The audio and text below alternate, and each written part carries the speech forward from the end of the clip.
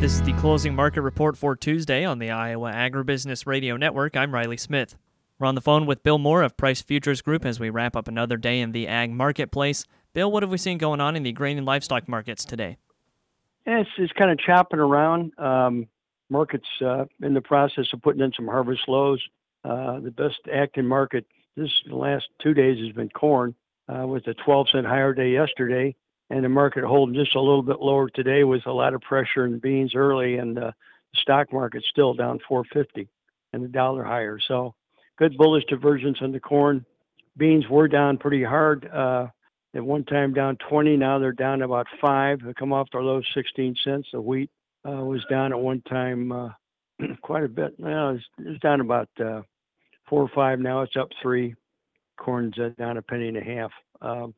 Overnight we had StoneX, one of the big companies, has raised their estimates to 175.5 in the corn yield from 175 in advance of the October report, which is a week from Thursday at 11 o'clock.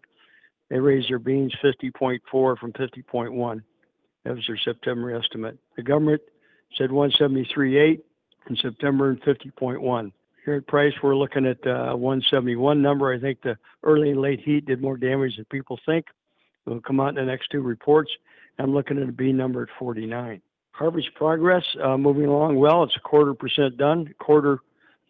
Done, 23% harvested corn and beans, 40% winter wheats planted. The corn, good to excellent, stayed at 53. Beans went up a couple percent. Got a lot of dryness in South America as they get their planting underway. That could surely impact the balances worldwide. China returns from their Golden Week holiday. Late this week, they should be buying off that return. October unemployment comes out on Friday, first Friday of the month. That'll be an important number. We'll see how that fares. And as I mentioned, the crop report, the second final report for this year's crop comes out at, they do a final in January, but the last 2 for the harvest season next Thursday, and then the November report. Those numbers will be big. Corn market, again, I think had impressive technical action for the first time in a long time, with the U.S. dollar just soaring up another 20 points today, and the macro is negative, except for the crude. Crude having a nice day up 42. Stock market down 465. Corn's only down a penny and a half. That's good action, particularly with the dollar like it's been of late, and the harvest pressure on the market. So good action in the corn the last two days. Livestock-wise, I think the cattle's looking over at the Dow Jones saying, economy slips into recession. Consumers aren't going to be buying these record price steaks anymore.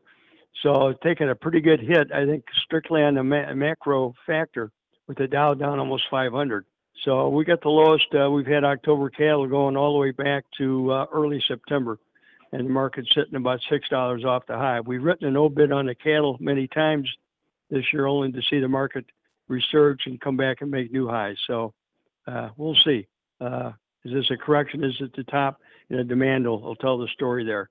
Hog market still feeling the impact of the bearish pig crop report last Thursday. It's an important report.